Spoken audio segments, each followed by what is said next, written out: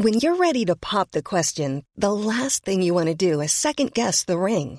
At BlueNile.com, you can design a one-of-a-kind ring with the ease and convenience of shopping online. Choose your diamond and setting. When you find the one, you'll get it delivered right to your door. Go to BlueNile.com and use promo code LISTEN to get $50 off your purchase of $500 or more. That's code LISTEN at BlueNile.com for $50 off your purchase. BlueNile.com, code LISTEN. Hey there, it's Michelle Norris. I'm host of a podcast called Your Mama's Kitchen. When I travel, I'm usually looking for a way to find a taste of home when I'm not at home. And one of the things I love to do when I am at home is entertain. And Airbnb allows me to do that. When I was in California recently, I rented a house that had a great kitchen. And when we were sitting around the table, we were all thinking, we're in someone else's house. Someone could be in all of our homes as well. If you have a home, but you're not always at home, you have an Airbnb. Your home might be worth more than you think. Find out how much at airbnb.com/host. The long ball street. Lip it long, lip it long, lip it long, lip it long, lip it long, lip it long. The long ball street. Go, quick! He's actually gonna. He's started. Yeah. So this is Craig. Oh, he nearly saw you there. Oh no! Quick, cover it up. We don't want people to realise that it's a wall. That, if you don't know, that was Craig escaping the People often ask to see Craig. Sorry. Thanks. So has it started? People often, we've got no. Yeah, we do. Okay, good. Because people always ask, don't they? Oh, we want to see more of Craig. We want to see more of Craig, and we can't do that in a modern world where people don't want to take part. Like, because everybody's on camera. You've got a camera on every phone. Everything's documented. The ones that don't want to take part because their camera's shy, they're hiding something deep and dark. Deep and dark. So what, you think that Craig might, at the weekend, spend time doing something that he wouldn't want people to connect the dots on? I just think he's done things in the past that he's not happy with. Okay. And he thinks that the might of Ball Street, that our reach will expose him. He did have a very interesting former job, didn't he? I remember coming up in the in the Christmas quiz. Which we're not allowed to say. We can't say that.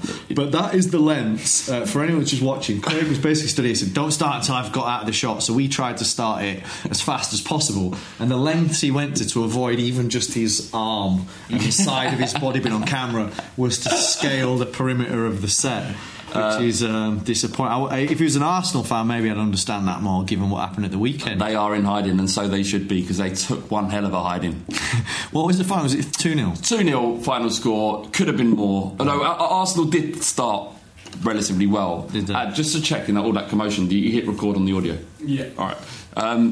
Arsenal did start relatively well, and I was a bit nervous, and the Spurs fans were a little bit subdued after the initial 5 or 10 minutes of any football match where you're at your most vocal until something happens on the football pitch. Yeah. And we didn't come out the traps too well, and Arsenal kind of seemed up for it, and their fans could pick up on it. Because as football fans, you pick up on the ebbs and flows of the game. You can't explain to somebody who doesn't watch it. And it's the thing it's never spoken about, really. And momentum in life and in everything is just such an interesting force to be reckoned with, and some of the best teams, and I think that in this country particularly, we've always been very naive about that. So you remember, 1986 World Cup, Maradona's run from halfway line, and what was an amazing goal. Yeah. Do you think that the Italian team lets him score that? No, to the fuck. He's stopped on halfway line, someone takes a yellow card, and they kill that momentum. Yeah. But it also happens in terms of crowd momentum, like you say, and sometimes all it needs is for your player to just clatter someone,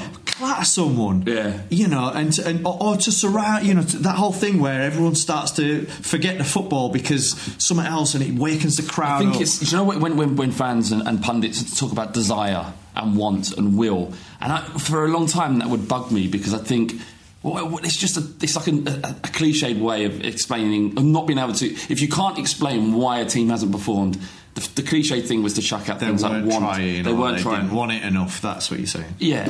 But I think that will, that want, that desire might not come through in the quality players. Some people might have just that kind of more Neanderthal edge to their game, which gives them. But that moment where they do clatter someone, the tide shifts. You need one little moment. It galvanises. It does. It's a weird thing. It lifts the play. I remember we played in the playoffs a few years ago, quite a few years ago now, against Millwall, and we were a young team. We were a good team, but we were a young team. And we went to Millwall for the second leg. Kenny Jackett was the manager. Yeah. He'd put out all this stuff. We want you to be the 12th man. Our place is intimidating, which it is. And the whole crowd, they were like, right from the start, were just baying for blood. And we were just timid and kind of almost just accepted. It was only we didn't want to piss anybody off. Yeah. And I was crying out for someone to clatter someone, just to change the chemical sort of that was existing between us and the support. We became very passive, and it needs that sometimes. Well, that's it. And you think it is that thing, that passive feeling, because for a long time, I was always thought the fans have to drive the team forward. It's a fan's responsibility to do that. I used to peddle that idea over and over again. It's two-way, surely, right? Absolutely. Yeah. You do, certainly in England as well, where it isn't. It's just constant support. That's not the way we do things. But it's so easy for fans, and they very quickly will react to positivity on the pitch. And anyway, Spurs came past this, got past this moment, and we started getting a couple of chances. And the whole game changed, and we really could have beaten them more convincingly. Did you walk it then? Yeah. I wouldn't say we worked hard the whole game. We didn't walk it, but they didn't really offer a great deal. They had a couple of timid shots that Lloris gobbled up. Right. But by and large, a magnificent day and evening that led into the next morning. Congrats, Fantastic, because thank you. You've. I mean, this is the thing. You'll probably, just because you're a fairly prominent Spurs fan, you're always going to pick up them bits of hate, and which I know they're just like, it's like you're like Batfink and these are bullets or something like that. Yeah, because they're just these guys on the internet. They don't know me. If it was my brothers ringing me up going, "You're a fucking prick," I wouldn't be saying that. I'd be like, all right, maybe I've made a mistake. But football's such an emotive game. Yeah. People get well too caught up in it. I obviously, by proxy of being a Spurs fan, do hate Arsenal, and I'm going to tweet accordingly. Of course. But I made a couple of. Did you go in this weekend? I went in last week. What, the one? No. So you've gone in again? So I've got two accounts. He goes in a lot, right? Just go in. I've got, what you're referring to is the Mind the Fucking Gap, you slags, or something along those lines, which I tweeted from... It's a Hall of Fame tweet, to be honest. It went... See, I thought in my head, I was convinced that Arsenal were broken, and I made this tweet 2 weeks ago. Right. I was proved right. But it could have easily gone tits up, because that's what's always happened at Tottenham. Football gods are normally watching you. But they're looking down on me now, and they're going... You're all right. You? No, but mate, congrats, because finishing above your rivals after... Because when I look at it, and I'm completely impartial in this, right? I don't care really about the Premier League and what happens up there. I don't even want to get promoted. I want us to win every game. I don't want to be promoted. I don't want to be that guy. But when I look at I have this thing in me that I cannot help but reach towards the underdog. It's just inside me. I used to work at... Most people do.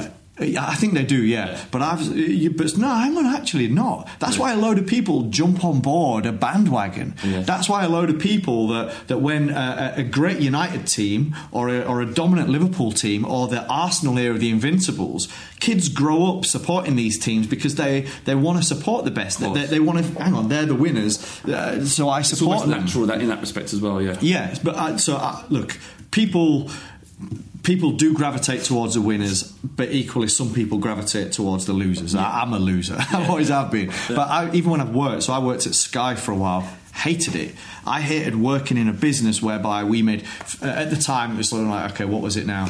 Sky were making about 300 million from subscription revenue. They were making about 300 million from TV advertising, and I worked in digital, and we were making about 3 million a year in terms of money, in terms of revenue. Wow. So, but our competitive set, it was sites like sports.com. People might remember these. It's right from the 2000 era. Right. Sports.com. It was Football 365. Right. Now, these were digital-only businesses whereby that's all they were doing was trying to win in making websites, right? Yeah. And I hated it because they were competitive, and I'd go into my bosses at Sky and I'd be like, right, let's do this, let's do that. And they'd just be like...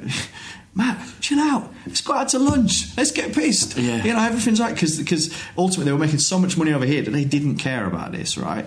And I hated working in that company because I want to fight for what I'm getting every day. Yeah. So I understand what it's like for you as not because of the Sky thing, but just because as a Spurs fan, sitting there for all these years, and this wasn't supposed to be something we're talking Is that Craig about. again? No, it's Paul Machin just dropping in. Oh, is it? It's cheeky, just drop it in. What happens now? Do you come in and get a seat? You can get a seat if you want. Just take your time. We're in the middle of something. Just take your time. Only if you're not going to talk about Emre Can's goal for about 50 minutes. All right? So anyway, all I'm saying, Flav, is as a mate, and I do consider us friends, you've served your dues. I think so. You've had to eat shit for years and years and years, and finally you've had your moment. Yeah. You're finishing above them, And that's time to ram it down their throats. Exactly. you deserve that. Just one little thing about what you just mentioned about working for Sky and doing that digital, because it must be difficult still to this day in some of these institutions that have been around for so long that still to this day don't really value digital in the way that perhaps they should. What was it like then in 2000 when that you got these? He's a big lad, isn't he? Look at this unit. Hello, mate. Nice to see you, mate. This is a treat. Yeah, that did another 4,000 views? Something like that. And if we've had Redmen on it, it's always been like we've had the most. That's payjack, isn't it? I can't guarantee the same results. Does this work, Adam? Because come round a bit. You hate this, don't you? I hate this. I get all confused. This stresses me out. That's a feng shui. No, feng shui. Do I now sit here? No, you stay where you are. I'm panicking. I need water. The reason why we're talking about caffeine. Maybe a touch more. If you're listening to this on podcast, we do have it on YouTube as well, which is why we're whinging about where we sit. What I'll do is I'll just go under here. I'll just hide under the mic. Well, we've got the wide, didn't you? Can you make sure you got it lined up, Ads? Yeah, Shane Ward. All good. He looks like Shane I know. He's Ward. been to Amsterdam. He's got his hair cut. I don't know what that was about. Was you going to go to war? Are you worried about? Why? Haircut before. Yeah, but why only people that shave their heads? They're getting ready for something psychological. It's a bit Freddie Flintoff, Ashes 2005, I think. Yeah. Do you know? I've got a story. When I had this big row with my landlord once, and he was trying to get loads of money out of me, and I just thought he was being unfair, and I had to meet him face to face. This was about 15 years ago. 10 years ago, maybe. Tell me you had a skinhead. I shaved my head. I wanted to intimidate him. I said, I ain't giving you more money than you deserve, kind of thing. Shaved my head like Adam's got there. I didn't look as good as Adam does. And I don't know if it worked because I ended up paying him quite a lot of money. But yeah, I had a landlord who tried to intimidate me once. He burst into my bedroom, which is it's not sexual. Just so he burst into your bedroom. And you're late with your third story window because I'd not cleaned the kitchen. Oh my god! Yeah, to be fair, he was a pint-sized person, and if I'd not been unconscious and I'd been stood next to him, I suspect he might not have said those words in quite that order. But yeah, landlords are dicks, aren't they? Do you know what you want? I don't want to get into this deeply because I think as I speak, so it's never prepared, right? But I remember we had this landlord. Thank you, Kathy. We're not filming actually, so come on, we're not on. Kathy, come in. We just tell us to free. The wonderful. Could you do the curtain? Excuse me, Ad, I'm talking. Go on, let's crack on just because. Yeah, in fact, I'm not going to do that story because it ends bad. Well, in fact, all right, now I'm going to tell you it now. We had this landlord. It ends badly. He used to take his cash in hand, right? He used to take cash in hand. He always felt a bit dodgy. Yeah. And then I moved out, and Pete the Meat, my mate, stayed in there, as did a couple of other lads, stayed in the house. Yeah. And I went travelling, 2001, and I went travelling, and then the guy.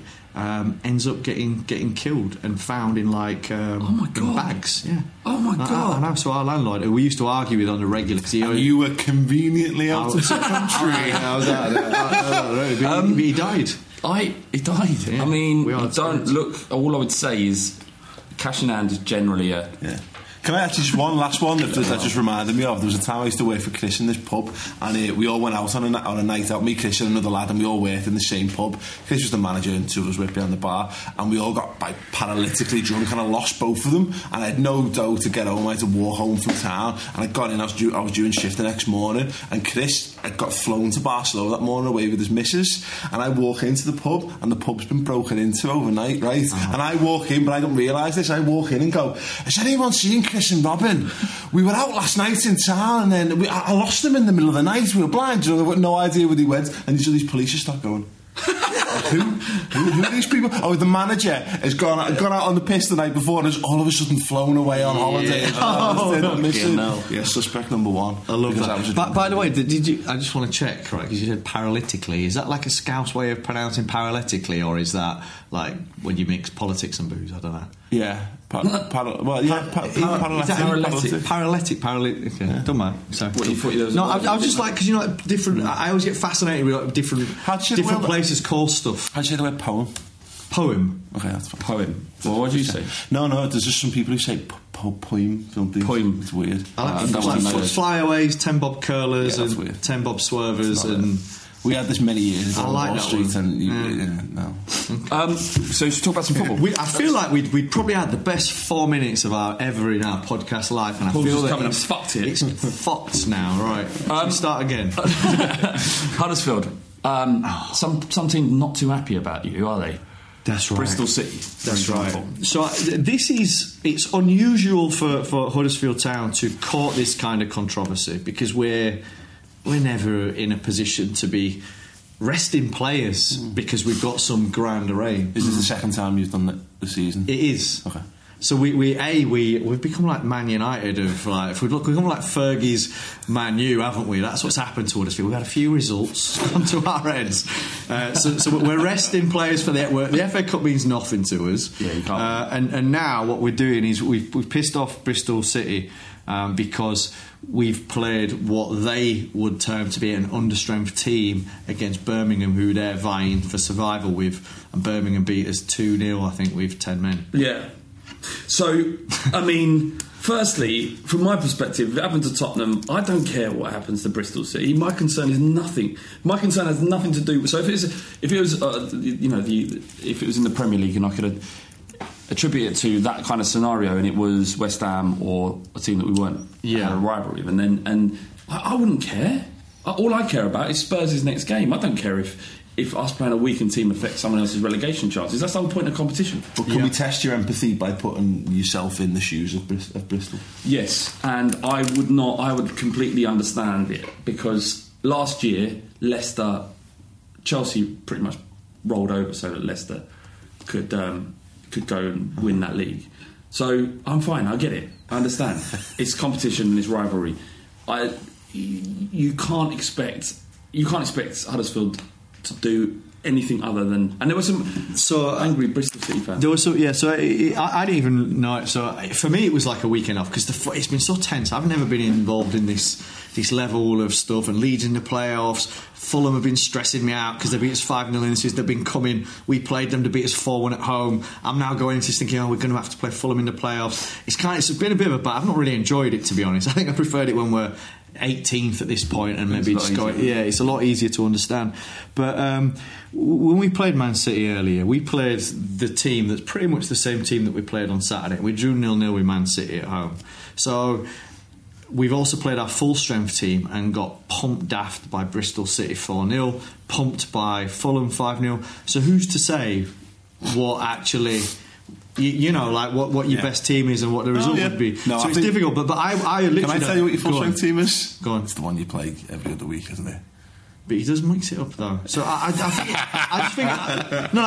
by the way, I'm not one of these people that's, God, my club, I can't be critical of my team. I think we actually should have finished higher in the league, because I think there's one clear need that our team's got, which is a big striker who can attack a ball in a box, which we don't have. And if we'd have had Woods from Leeds in our team, I think we'd have gone automatic. If we'd have had Glenn Murray in our team, I think we'd have gone automatic. If we'd had even Cameron Rome from Norwich in our team, I think we'd have gone up direct. So I can be critical of Huddersfield Town. I just think that this is a bit of a weird one, because I honestly felt like it was a weekend off as well. It was like, actually, we're in the playoffs, hopefully we lose, because then we don't have to less chance of playing Fulham, but it's just a weekend off. But I feel bad, because I'm sure that if I was Bristol City, I'd be looking at this and thinking, you fuckers, because they won at bloody Brighton, they did their bit. Yeah, So it's a weird one though, right? Look, be better.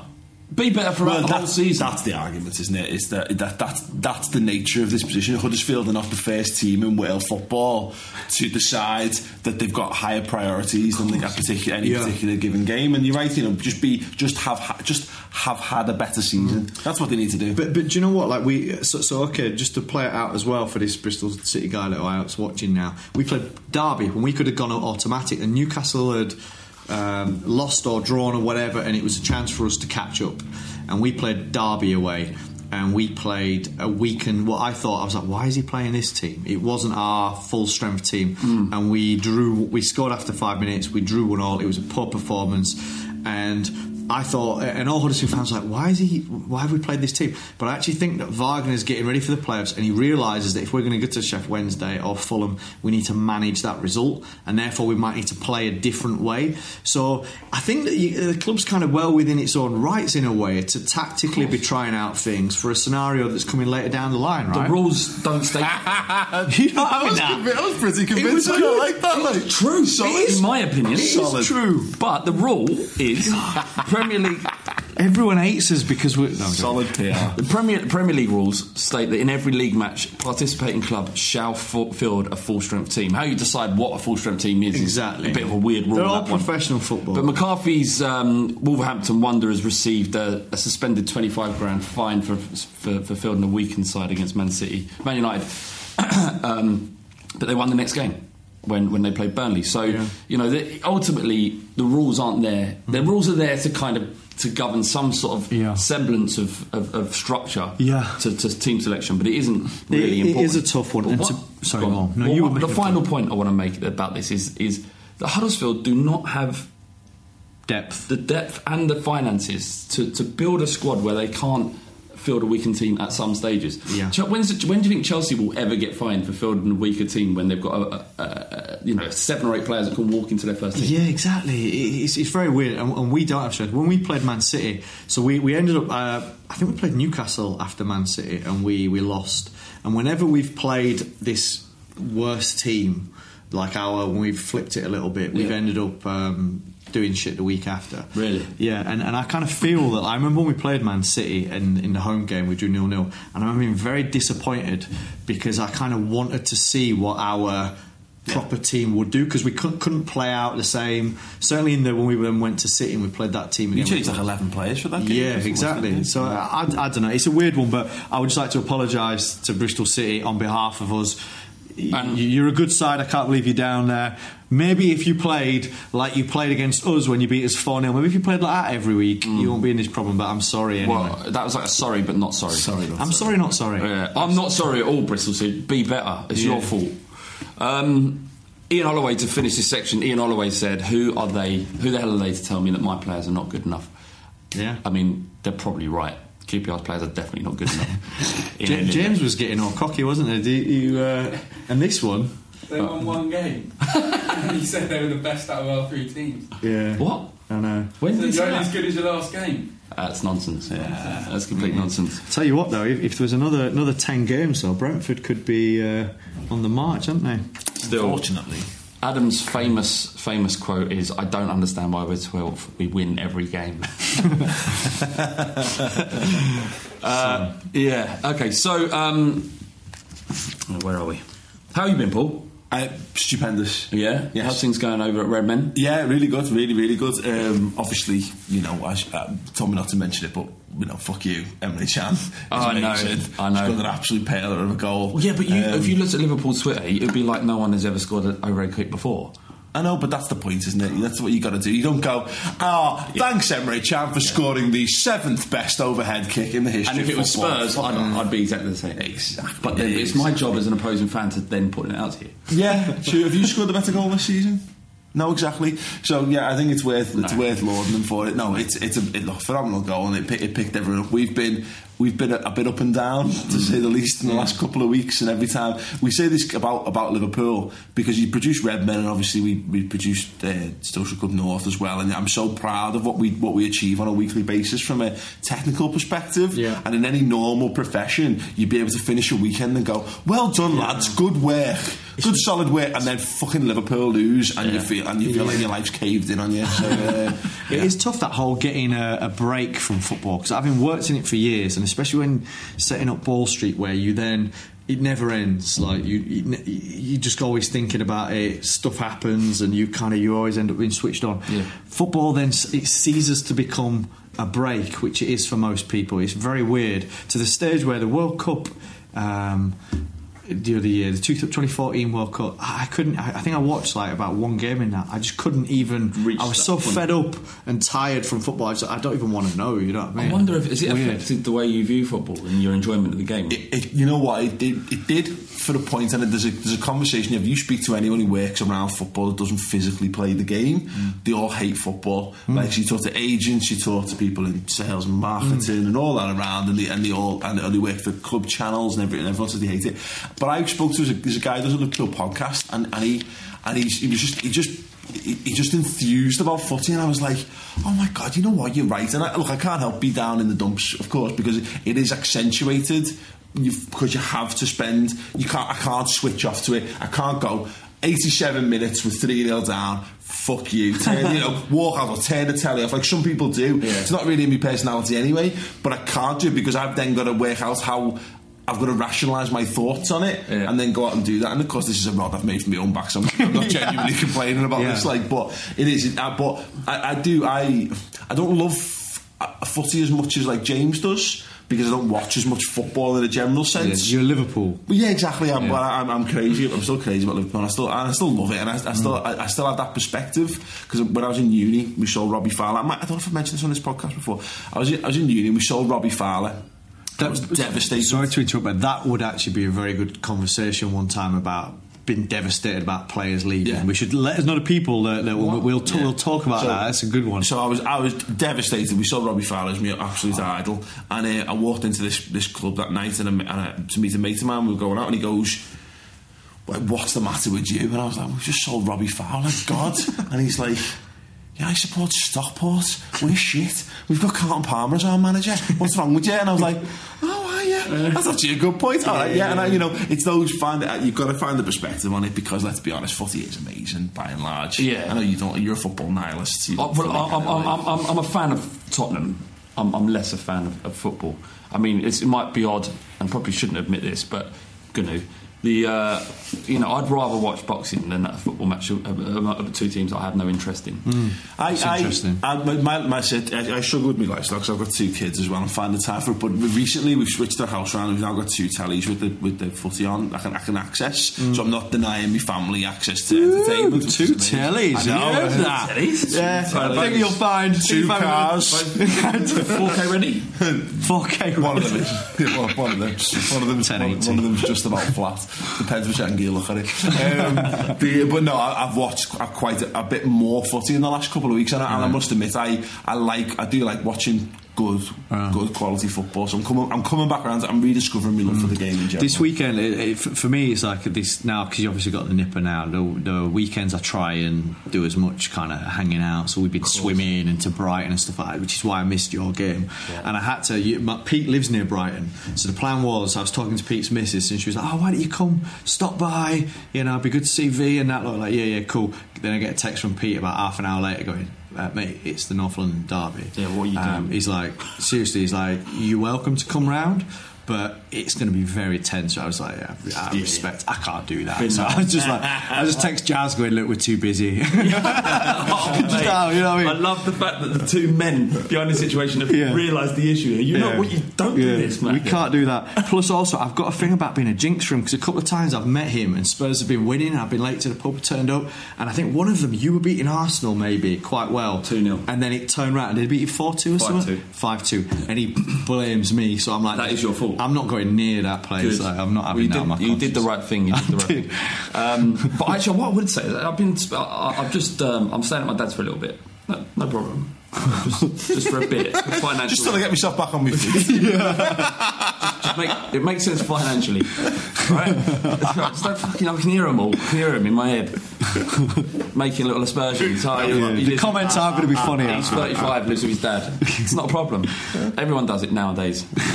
Anyway, so it's alright. My son lives with his dad. Yeah, your son's too. He's 5. To be fair, but I've actually kind of fell in love a little bit with football again to some degree because I'm sharing something with my old man. I'm sitting down with my old man. We have a glass of wine or beer, and I'm watching it, and I'm starting to enjoy it a bit more. But I slowly get pissed, and then that's when the tweets come out that I've been making. So is this like the mind the fucking gap you sing that you put? It's a great tweet. That was the best. It is a great. Come true though. Anyway, I've got some pod questions from Emmett Floyd. He says, Matt, you're going to like this one, I think. For Matt, in light of Aaron Hernandez's recent suicide, how much of let's start with explaining that first. But how much of a part do you think that the lifestyle and riches of being in the NFL played in the route to the fact that he took his life, murders and suicides that happen, specifically around NFL stars? There's a lot going on. And do professional sports buddies need to better prepare young players for their new lifestyle? So do you think there's a lack of provision? It's hard to say, but when we've talked to ex-pros, Leon McKenzie and stuff, the mental aspect and managing things. Look, it's tough. I think that in the UK, I think we tend to think that Premier League footballers or footballers are tend to get into trouble and don't act with their head, and like the Ross Barkley one. I remember seeing that, and I'm just like, look, mate, you're 25 or whatever he is, and amazing at football. Why are you in the club? Do you know what I mean? Like, why? You don't need to be that club. That's always going to be there. You don't need to go there. But I think that in America, right, it's far worse. And I guess the scale of a country that's got a population that's, I don't know, however many times ours, and you think about how big Britain is, that probably fits into California. You know, America shoots, so you're going to get probably more stuff. But like they had it was NFL draft this weekend. A couple of people a week before the draft. Now, for the draft, you come out of college and you get signed by an NFL team. The higher you go, the more guaranteed cash that you're going to get, essentially. A couple of players that were grading out to be first-round draft picks. There's a guy called Brantley, a defensive tackle, literally 2 weeks before the draft. So he's almost getting ready to rock up, get picked by someone, and to become a multi-millionaire. And this guy, what does he do? He gets into some altercation with some woman and hits her and knocks out a tooth. Right. Now, that for me is just like, come on, what are you doing? It's got a screw loose. It's crazy. But you get this all the time with NFL players who've there's a player that plays for Denver who's a dick called Talib, and I'm a Raiders fan and I fucking hate Denver anyway. Right. He actually shoots himself in the foot. What? Now I know they've got firearms out there. Just to clarify, not metaphorically speaking. He literally shot himself in the foot. Not like Flav with his recent tweets. But there's a guy called Rolando McClain, who was a linebacker who played for the Raiders, who in the off season went back and ended up putting a gun to someone's head, shooting off to the side of his head, like not killing him but just shooting to the side of his head. It's like, this is quite a common thing, and it's almost like, I think the best way to probably describe it is to say, because there's a lot of rough areas obviously in America, a lot of rough areas, and there's a lot of great athletes that often come from a lot of these rough areas. But it seems like a lot of times you can take the guy, and I've heard this, I'm actually using someone's language that I've heard before when talking about this. You can take the guy out of the hood, but you can't necessarily take the hood out of the guy. And I think a lot of people, they make their money, they come to being a professional sportsman. A lot of times they've got hangers on, they've got family. There's a lot of players who've actually had great careers and gone on to be bankrupt, gone on to be broke, but they're still paying for houses for their mate or their family member or their family member. And I guess it's so the real thing is probably about people's understanding about money. And actually there's a whole macro point that you get in all Western capitalist societies. The rich people teach their rich kids how to understand and how to utilise money. Not to work for money, but to make money work for you. And this is the case in the UK. That's why you get lottery winners. That's why you get people that have been a great success as in a band or a boy band or a sportsman who's had great success, made a shitload of money, but ultimately hasn't understood what's happening, and they're buying things that ultimately they can't afford. Look at Tyson. Tyson was rich, crazy amounts of money coming through. Back in the fucking 80s, he was doing 100 million on pay-per-view, and because he didn't understand money, he ended up with fucking nothing out of it. Do you know what I mean? And spending it irresponsibly. So I think it's a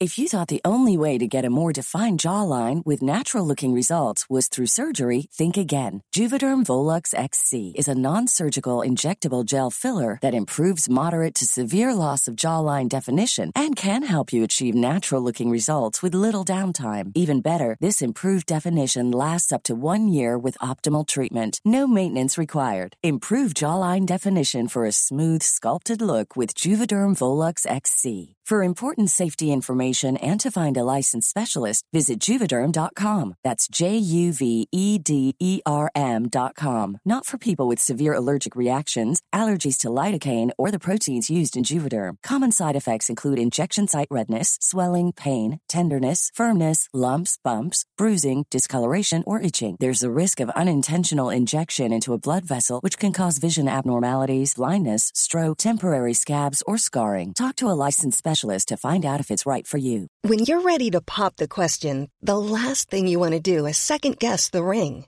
At BlueNile.com, you can design a one-of-a-kind ring with the ease and convenience of shopping online. Choose your diamond and setting. When you find the one, you'll get it delivered right to your door. Go to BlueNile.com and use promo code LISTEN to get $50 off your purchase of $500 or more. That's code LISTEN at BlueNile.com for $50 off your purchase. BlueNile.com, code LISTEN. Since 2013, Bombas has donated over 100 million socks, underwear, and T-shirts to those facing homelessness.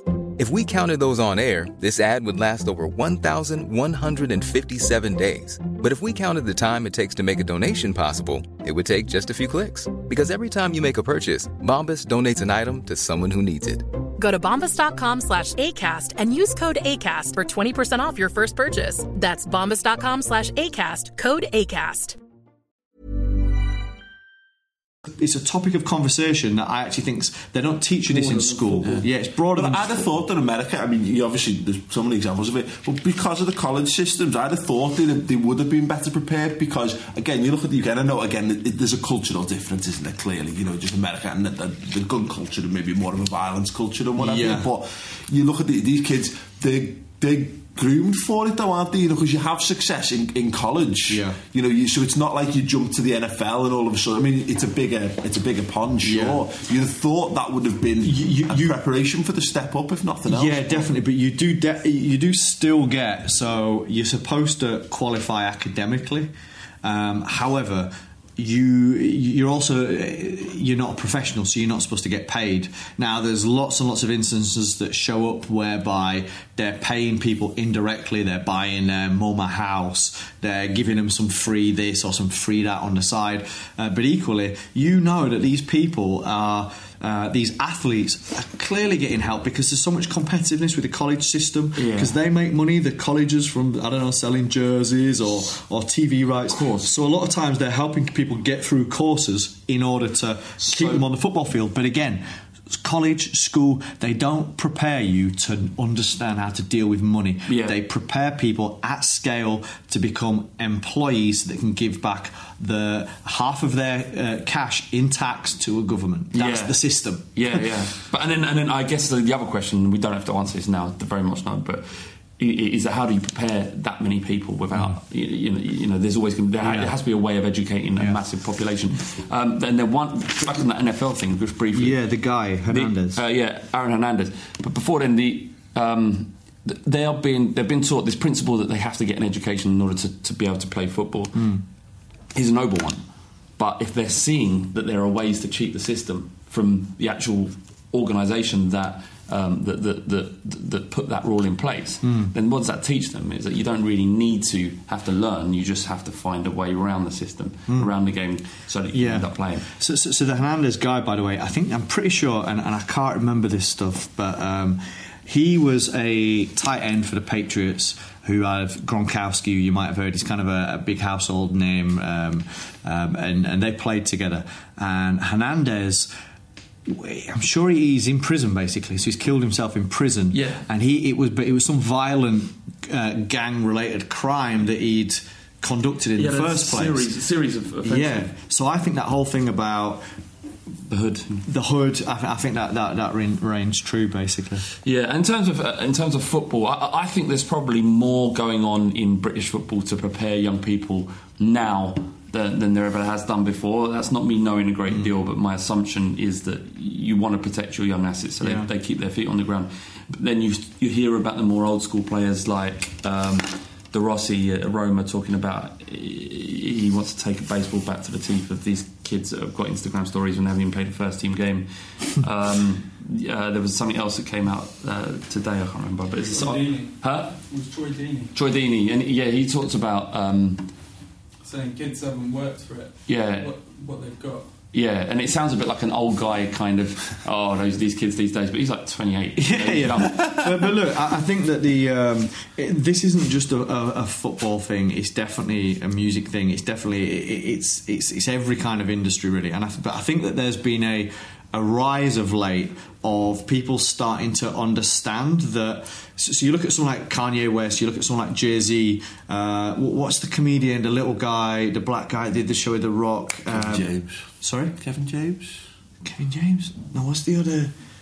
I forget now. Anyway, really famous. Yeah, ultra famous. No, Kevin Hart. Kevin Hart, not Kevin James. So Kevin Hart. So what people are seeing now, and I think that this is probably what's going to have as a bigger impact as the education system or governing bodies helping out, and that is that people are starting to see that somebody's creating a name for themselves in one sphere, and the unintelligent ones are just spending money and feasting on that and kind of almost like blazing a life that's so bright that it's going to fizzle and die. Yeah. And then the smart ones are actually working very hard, and they're leveraging what they've got in order to open up new revenue streams, new businesses. They're starting to take equity stakes in sort of start-up businesses and use their ultimately their leverage in order to help that business grow, you know? So this is how the world's changing. I think that having seen entrepreneurship, having seen business and startups, I think that people are starting to see that there's a successful way to do it, which they're probably seeing from watching people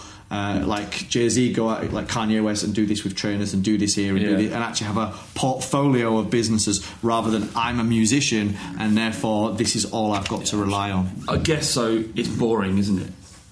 You're 18. You've just signed a £15,000 deal, a week deal. 15,000? You mean 150,000? Well, Shabalala. You know, sure. Chelsea player. Sure. Shabalala. Yeah. He Chalabar James. He's on about 15k. He's not. He may well be. I'm not targeting him for any reason. But he's on good money. The last thing you want to think as an 18-year-old is, how do I make this work for myself? And that's where the education. But that's not about. It's not on them to think that is. That's on the mums and the dads and the people around them to how do you some control instances the breadwinner? How do you control the breadwinner? Why? But Matt, your brain doesn't work like most people, and that's why you've been as successful as you have been in your career. I mean, I'm successful. I mean, crying out. Wow. It's not like there's stuff I know that I with can't me and say. Flav, mate. Come on, that's not the pinnacle. Anyway, let's move on. Elliot Watson, is a good question. You should start on this. All right. You're right, by the way, but I honestly think that it's just to finish up on it. Is an interesting topic in education, because obviously I've got a baby now that's like 4 months old, and I'm actually starting to look at the education system and how the education systems. What that projects to produce, because ultimately what we were sold into as kids, weren't we? We were sold into a future whereby you work hard, and at the end of it, your leverage that you get out of it is this list of letters next to your name, and you can send that off to people and go, hello, I got a load of A's, and then you kind of end up with a job, right?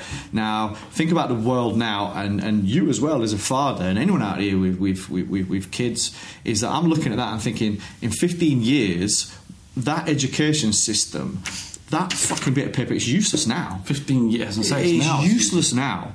So what's it going to be like in 15 years? So I'm looking at it and thinking, I need to actually create a structure for her outside of education. I can't just be sitting there, she's off to school, she's going to get sorted out and looked after, because I've got no faith in that, and I've got no faith in the result of that, in the importance and the significance that will have in the world at that moment in time. For the colour of your hair and the bags under your eyes, I highly recommend holding fire on that for a couple of years. Rein in the stress, because you can drive yourself fucking mental. No, I agree. I just again, we digress now. But the piece of paper's worthless, but the experience you get in achieving, being a top achiever, shouldn't be underestimated, because that's the stuff that you learn along the way. But top achiever within that very confined system, and I actually think that I mean, look, this is just something that I'm not stressed out about. This is something I'm thinking about, but I think it's a very important thing, because if you're sitting there and going, yeah, my kid's off to school, it's all fine, and they're going to come out of it, they're going to come out in a system, and look how fast the world is changing. The velocity of transformation of life at the moment. Hey, listen, I was working in a restaurant where we had an open recruitment process, and went through the job centre, and it was for an assistant job, and it was the equivalent of a duty manager, so it was like 50p an hour more and for 10 times the responsibility, blah blah blah, and that's meant to be like a 22-year-old's job. That's you've just fucked university up, and you need a bit more money and you need a bit of responsibility to feel like you're doing something in your life, and you apply for that job, or you've been somewhere for mid-20s, whatever, tied you over so you get a proper management position. And we were getting guys in the 30s, 40s and 50s applying for that, because that's the nature of where the world's gone right now, is that but look, no one can get to do what they want to do unless you say, you're doing the bits outside of outside of your normal sphere. So that's why that 18-year-old you were talking about should work hard and care about that kind of stuff, because life goes on for a long time and football goes on for just a few years. But you think about it, going and getting a degree now, and what you have to pay. So what's the return on that investment to come out of it with 10, 30 grand debt, and then have to go into a job where you're giving half of that debt to the state? I just don't know if that's smart. Adam's a lucky boy, isn't he? Like, he's a lucky boy, good looking, tall, strapping, a woman's dream, right? But also, he's also got a job at Ball Street, which a lot of 22-year-olds just out of university would probably, they'd be over the moon with. I sat down and had the first conversation with Adam, and as soon as he sat down, the only thing I was interested in, I don't know, do you have a degree? Yeah. Right. It was the size of his dick. No, it was the. It was the. That is a new low. A new low for this podcast. I was encouraged. No. What I was interested in is the work he was doing for a football club in the Premier League. In league, and he was doing stuff in his own time. And I was thinking, if he's doing that for them, he's going to be the exact kind of guy I want to work with. Yeah. Anyway, he has been a good hire, actually, as Adam. Yeah, he has. Okay, sorry, Elliot Watson, another one. Hashtag pod questions. If you want to send your questions in, you want us to answer, the best way to do that is go to our YouTube channel, youtube.com/Long Ball Street, and drop the questions in the comments below, and we'll pick them up next week. Should we as consumers be challenging fan media as a medium and expect them to grow into taking responsibilities for the socio-political factors that their content creates? Or should we view fan channels not as media, but instead as a medium for enjoyment? Jeez, that's a great question. It's a big question. It's a very wordy. He definitely does sociology. Should we be? Yeah, should fan media be better? Factors. Here's the thing. I think there's a degree, and I've said this in a number of places, but fan media needs to get a little bit more professional. But I think there's a tipping point when. Let's use stand-up comedy as an example for this. You reach a point where you become so famous that all the stuff that you were saying beforehand, all of a sudden everyone's going, "Oh, you can't say that because you're famous now," and you know what I mean. And there's a degree to that. There's a degree of control, and there's a degree of having to tone it down and dumb it down. I think if you reach a certain level of control, but it is a thing, and I want to make sure I've got the wording on this right. Because should we be challenging fan media as a media? So here's the thing: why aren't we challenging the mainstream media? Why are we challenging fan media? You know, we live in a world where look at the absolute bollocks that comes out of some of the biggest, I'd say, biggest selling, biggest audience mainstream media right now. The old guard and the stuff that they're allowed to get away with, and you can and you know, the reason I'm actually down here is linked to, there's a certain obviously red top newspaper that we have issues with, and that's why I've come down to record Social Club down here when I wasn't due to sort of rob you about this stuff. But you've got these outlets, they're allowed to make, you know, everyone makes mistakes, sure, you know, this is the world, people are fallible, but you're allowed to print front page mistakes and then apologise for them in a 3-inch sidebar at some point in the distant future. And yet, so here's the thing, people what are fan media? What are we holding ourselves up against? Really, you know. And I'm not saying that's an excuse to not be good. I think as I say, I do think there is scope for improvement in fan media and the professionalism level. But it's very interesting that, and I'd not even thought about it in that regard when I first just read the question. But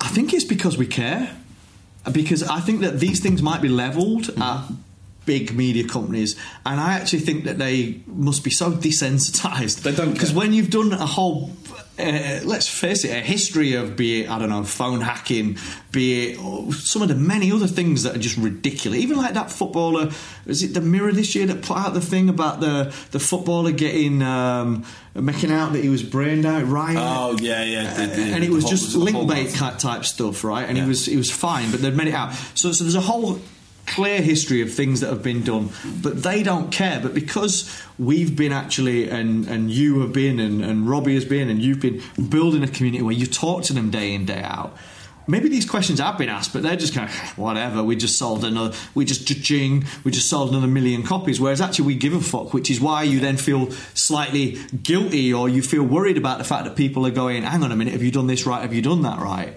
You know, so maybe that's why we care and we notice and we feel obliged to answer in some way, shape, or form. These newspapers and the people that control them, they're faceless to some degree. You do have an editor that you can write to, and they may have a Twitter account, but they probably don't look at it or take any notice of the pros who are constantly tweeting them.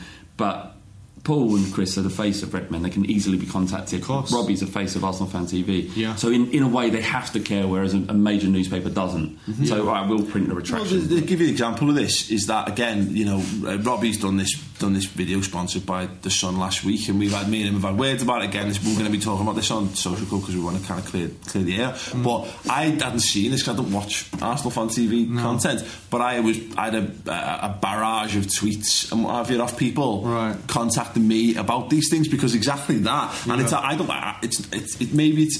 not easy for me to ignore. I can't ignore stuff like that, but exactly what you're saying there. Who would you contact? On the flip side of that, who would you contact? And look, I don't want to get this way. I don't want to, let's not deflect the question, because, you know, and use this as an example for me to poke a big media or whatever.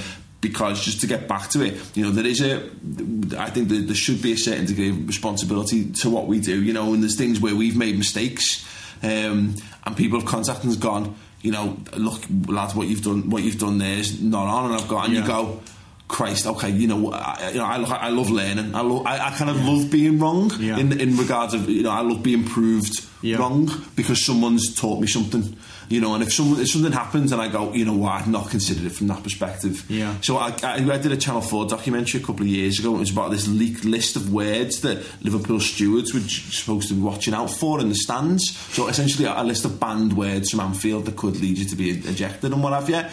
So stewards are given a list of words, and if they hear a guy in seat 5, row 6 going, that was like the general gist, and it fed into, it was a lot of this was the post Luis Suarez stuff, and it fed into this notion of, you know, there's just words that, and there's actions and stuff that don't belong to football. I think we can all agree. I think we all know what those are broadly.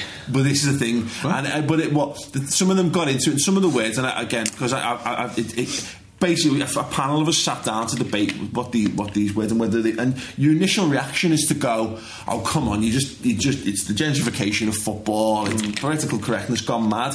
But then when you hear, I heard one, someone made a point about one that affected the LGBT community, and I'd not considered it from that angle before because it wasn't something in my social sphere or from experience. Yeah. And once I heard that, I was like, you know what? Yeah, fine. Great. It totally changes my standpoint on it. And that's the thing about these kind of things. But I believe we have done. You can make mistakes, but you've got to actively move with them. And I would trust that because everyone I work with in the fan media, by and large, are all good, solid people who are just trying to make the way, and no one goes out of their way to be wrong or to offend deliberately or whatever. Yeah. So I would like to believe that fan media, on the whole, in some respects, is actually quite good at self-governing to some extent. Yeah. I think it's a tough one, isn't it? I think you're right. Look, when you look at certain organisations or big organisations that have been around for years, they've got lots of different people doing lots of different jobs. You know, they might have offices worldwide, and I think that our whole thing, you know, Robbie, you've been around 7 years, the longest fan channel. West Ham Fan TV might have just been a couple of years. Jack might have been a few years. Robbie just might have been a few years. And it's like, it's hard to hit a content schedule. It's hard for me to find an hour's time to sit down with Flav and do this every week, let alone be there for every single thing that your club's talking about and that your audience is potentially being interested in. So I think it's I'm not making excuses for the medium, but I think that this is new. People are evolving. It's difficult to get the videos turned around and done. You know, whenever you put up a video, people go, the fucking audio shit, so-and-so's done his app framed right. You know, because it's difficult to get content out at scale and fulfill your other duties in life, let alone to be perfect. But I think that's the key thing, is that when people respond, you're of a state of mind where you're going to go, let me think about that, actually, and learn. And I think that's the key bit, is to learn and to evolve, because this is still very early. This is still the first half of this industry of YouTube. It's still been going for 10 years or something like that. Exactly. The next step on this, I think, for us, and I think what we'll naturally happen is social responsibility, and it's about what you can do to positively shape the world around you with the influence that you've gained through doing what you do. And we, we've had some little bits of that in the past where we've done stuff for charity, and we've raised money for local charities. I think it's those kind of things. That's the next step, is to make sure. And this is the Ball Street thing, isn't it, about leaving football a better place, that kind of stuff. And that's tough. That's really tough. But even just on a smaller scale, if you can do something, you can provide a platform, and you can just help make people's lives better, which is weird because it originally started off as a bunch of lads just having a laugh talking footy.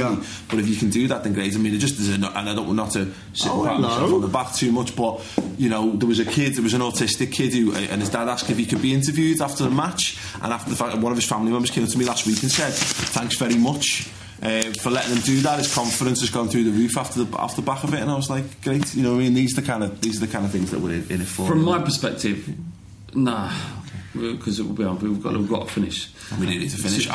We were due to start filming. Jesus, that's 40 minutes quick. ago. Yeah, it's nearly an hour. Just quickly on this thing, my perspective, I don't own a video fan channel, right? I do a podcast, and we produce a blog and a fanzine, so probably less exposure, but definitely less exposure on us.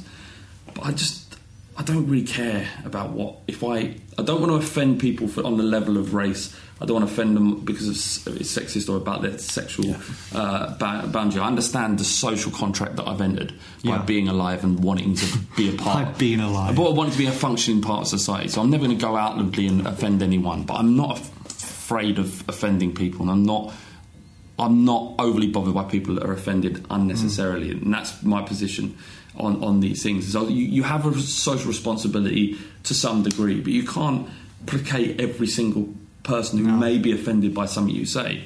Someone might be offended about me talking about Adam Dick just a minute ago. Yeah. Right? But I was. That's also my problem. Yeah. Because because you're my boss. But socially, it's ultimately the person who's offended's issue. In my opinion, I think it's about perspective in a way, and I think it's difficult because the things that today we all look and go, that's out of order. So, for example, racism at the football. I know now when I started going to the football back years ago, it must have been 1982. I think my uncle took me to my first game. There weren't many black faces or Asian faces in the crowd. It was very much a white working class sport, and there was racism. You know, I remember hearing chants or hearing things and stuff like that would go on. Now, as a society, I think that we've evolved a lot in that kind of 20, 30 years. But it's you see people now that maybe have learned and maybe have evolved now sitting and they're looking at things that are done in countries like Russia and looking down on that, because we're looking at that and going, how can you be operating like this? Or the way that they've been coming out and talking about gay athletes. Right now, people were very homophobic 20 years ago. Let's not forget that. So I actually think that there's a curve of evolution, and I think that in certain places, especially in multicultural societies like we're lucky to be in London, I think that, and largely in the UK, but certainly more so in London, I think that you're lucky to be quite at the forefront of that curve. Yeah. Now, I actually think until everyone voted for Brexit and Trump. So just let me stay on this. So as we're evolving, right, I think that actually the best thing that you can do is, rather than when you look back at someone that's done something that's wrong or that's done something that was maybe that you've learned or that your society has learned, is rather than look at them and chastising them and coming down on them and throwing the bus at them, is to actually to treat that with and educate and actually be open and tell people why. Because acting so hostile about what are you doing, you can't do that, which is what happens a lot of the time, what does that bring out of the other person? Exactly. That brings out defensiveness. So what you end up is them ingrained in their position rather than being open. So I think that, look, we're in I think that society in 5-10 years time, maybe 20 years time, will have got over this, because actually it's the way that we approach a lot of topics of conversation is what yields the result and people's understanding from it. It's show don't tell, basically. You know what I mean? That's the point. You tell people what they can and can't do, and exactly that you get a backlash. Whereas if you can demonstrate a better way, and you can demonstrate, a more pleasant way, a more inclusive way of doing things. And because look, and I'll say it on here. I remember as a very young kid being at a Huddersfield match, and people were shouting stuff out, and I remember shouting out something racist, because the game was going on. This guy had fouled someone, and I shouted something out, and my uncle, and I'm glad he did to this day. My uncle grabbed me like that, and my uncle, a big lad, like grabbed me, and so he says. If I ever hear anything like that coming out of your fucking mouth again, I will never take you to the fucking football and I won't speak to you again. And I remember I was shook, I was like terrified. And from that, it actually made me kind of question, and rather than looking round, and because in the football there's a load of blokes around and people have a laugh, and you end up doing what people do, right? And I remember doing that, but fortunately I had someone there that was able to tell me, look, that's not fucking right. And that kind of made me look at it and I guess be curious about that in a very different way. So I'm lucky that I had someone that was like that, rather than someone who's going, yeah, well done. You know, and that's when you get people that actually don't have that person. Yeah, like that. I had a very similar thing with my mum. She didn't grab me about the back of the neck, but I said something when I was very young, about 5 or 6, and she sat down and said, "Why would you say something like that?" And then you kind of learn from that position. Yeah. But imagine if your dad was like, "Yeah, go on, son." Go on. That from that level reinforces it and completes it. All right. I'm gonna have to leave you here, boys. So I need to get prepped for my stuff. But all right. Well, pleasure. Do you like boxing? Everyone. Love it. Love the stuff. Do you? Love seeing men get punched in the face. Yeah. Well, that's a good time for you to leave then. All right, cheers, mate. Thank you. Are we? Yeah. We're gonna do. Yeah. We're gonna do. So let's do your top 5. Okay. So we've got we can't spend as long on this as we wanted to. Oh yeah. The top 5 boxers of all time. I'm Saturday. You're going to say Tyson, aren't you? So hang on. In a reaction to the Joshua. I've got my top 5. Have you? Yeah, I've done it in reverse order because. Thanks everyone for doing it. I enjoyed looking at a lot of the rap hip hop talk and what people liked, and there was a few good ones in there that we'd missed. So I've got my 5 in reverse order if you want it. I do. I want it. Number 5. And he beat out Kirtland Lang, and Miguel Cotto, and I used to love Kirtland Laing at the time because he was a bit different and progressive. And Cotto, I just like how he throws down. He's amazing. He is amazing. So, but 5 it's Pacquiao, and I was Pacquiao rather than Mayweather. At number 4, Ricky Hatton. Because he was a legend, and I went to Vegas to watch Ricky Hatton fight, and for a while, like, I thought that he just fell so short, and I feel so gutted about that. But I loved the man, and I think that he gave Britain a lot of great times. Great player. At number 3 was the guy that I used to. I grew up in a great era of middleweight and British boxing, so some good heavyweight shit going on, but the middleweight division with like Eubank and Nigel Benn, and it's Nigel Benn. He was my guy, the Dark Destroyer. At number 2, Iron Mike Tyson. I know you love Tyson, don't you? I love Tyson. Again, I grew up watching Tyson, and it was just the fucking coolest thing. He was wearing all black. He'd say these mean things at the end. Did he not? Because I never actually saw a live fight with Tyson. I was a little bit too young. But did he used to walk out without ring music? Or is that true? I think he did walk out without ring music. And he just had black shorts, black boots, and red gloves, and that was it. No ring. That is the gulliest thing I've ever heard. It's like, I ain't playing your game. I'm going in there to kill him. Exactly, and that was what the whole their premise was. They said you can beat people before they get in the ring, and that's what they did. Yeah. He would come in and he'd say these bad things at the end of the fight, which would all about intimidation. So actually, when it came to it, people were getting in there. They were thinking, "Fuck, man, this guy. I want to fight this guy. Look at him." Do you know what I mean? They're all there with their silver jewel, their kind of sequin shirts and that lot. There's this bad guy from the ghetto that used to just knock people out. It was amazing. He was sick. But he's not my number 1. I know. Do you want to know what my number 1 is? Go on. Conor McGregor. Conor McGregor. Any boxing fan will be going, I'm so angry. Conor McGregor, he's got his boxing licence. He's gonna, I hope he fights he's got Floyd Mayweather. And like I said on this podcast, Flav, I think that the rules are wrong. I don't think that if they fought on the street, if they fought in a octagon, there's only one winner. Joanna Jędrzejczyk would beat Floyd Mayweather in an MMA fight or in a street fight because he don't know what happens if you pull him to the floor. But Conor McGregor, if they fought Floyd Mayweather with MMA gloves, light gloves, that would be the interesting fight. But that isn't what's going to happen. Fair. I know, and which is crazy because Mayweather's not brave enough to get in the octagon. No, and he's not about him not being brave. It's a sensible thing. Don't get in with a killer, right? Don't get in. You don't get in the sea with the sharks swimming around. I mean, just to be, go on. But to do 12 rounds, Queensberry rules against the best fighter on earth is crazy. Yeah, I mean.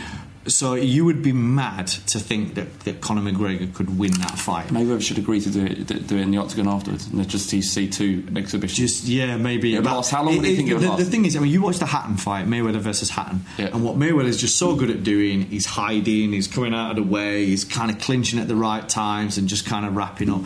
For Conor, I just can't see that he spends so long in the clinch as an MMA fighter that to all of a sudden be in the clinch as a boxer against someone that's so clever at actually being at making themselves unhittable, and the way that the referee's positioning is in that fight compared to what it is in the octagon, I just think that Floyd's just going to be a different level of the game where Conor's just going to find it quite frustrating trying to hit him. I can't think of another boxer on earth that can get near Mayweather, really. So it's such a disagreement. I want McGregor to go in there after a couple of rounds, get frustrated and just flying knee kick him. Is that a real thing? If he actually did, they were just doing it, and then he just kind of he did some reverse like fucking roundhouse wheel kick and just like knocked Floyd out, and I was like, oh shit. No, and it's I'm the greatest. That would be amazing. Oh my god, that's Conor McGregor. Please let that happen. And then he gets banned for life from boxing. But so what? Amazing. Please let that happen. So who's yours? Go on. I'd say a couple of them. A couple of. I don't know a top 5. My favourite one, and this is not going to help many people, but if you love... people go into boxing because they like seeing 2 men beat the shit out of each other. There's something very Neanderthal and basic about the human needs, especially men, to watch 2 men do it. But there was 2 guys I loved. His name's Emmanuel Augustus, who fought Mayweather, actually. Lost about 53 fights, won about 60, fought loads. he was just my favourite. He was entertainment personified. He would dance around the ring. Go on YouTube and check him out. He was amazing. Second favourite is Pernell Wicketer. I was going to say, you were mentioning when we had MVP on the podcast, you were talking about him. He's amazing. He's the only fighter to win a round without throwing a punch. Right. That shows you how good defensively he was. I'm struggling to work out what that looked like, but I need to. That's on YouTube, is it? It's on YouTube. Go and check it out. He didn't throw a punch, but he was so good evading a punch that you couldn't give the geezer another round. You couldn't give the geezer a round. It goes against the principle of boxing. And then my other favourites are George Groves currently. I absolutely love him. Really? Yeah, love him. Love him to bits. Did you not think it was a little bit embarrassing? You know when they were fighting Froch and the hand table thing and that? Because I watched a little bit of the build up for that and I ended up just thinking, I don't want Froch to win.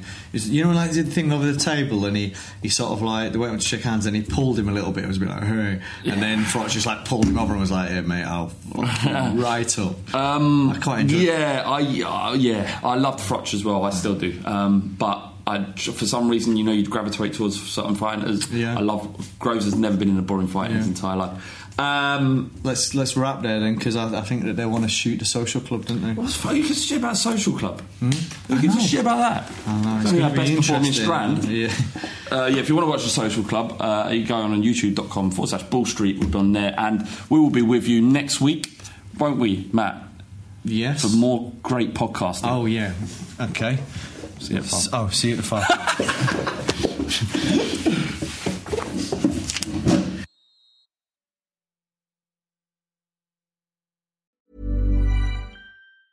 Mom deserves the best, and there's no better place to shop for Mother's Day than Whole Foods Market. They're your destination for unbeatable savings, from premium gifts to show-stopping flowers and irresistible desserts. Start by saving 33% with Prime on all body care and candles. Then get a 15-stem bunch of tulips for just $9.99 each with Prime. Round out Mom's menu with festive rosé, irresistible berry chantilly cake, and more special treats. Come celebrate Mother's Day at Whole Foods Market. Hey, it's Paige DeSorbo from Giggly Squad. High quality fashion without the price tag. Say hello to Quince.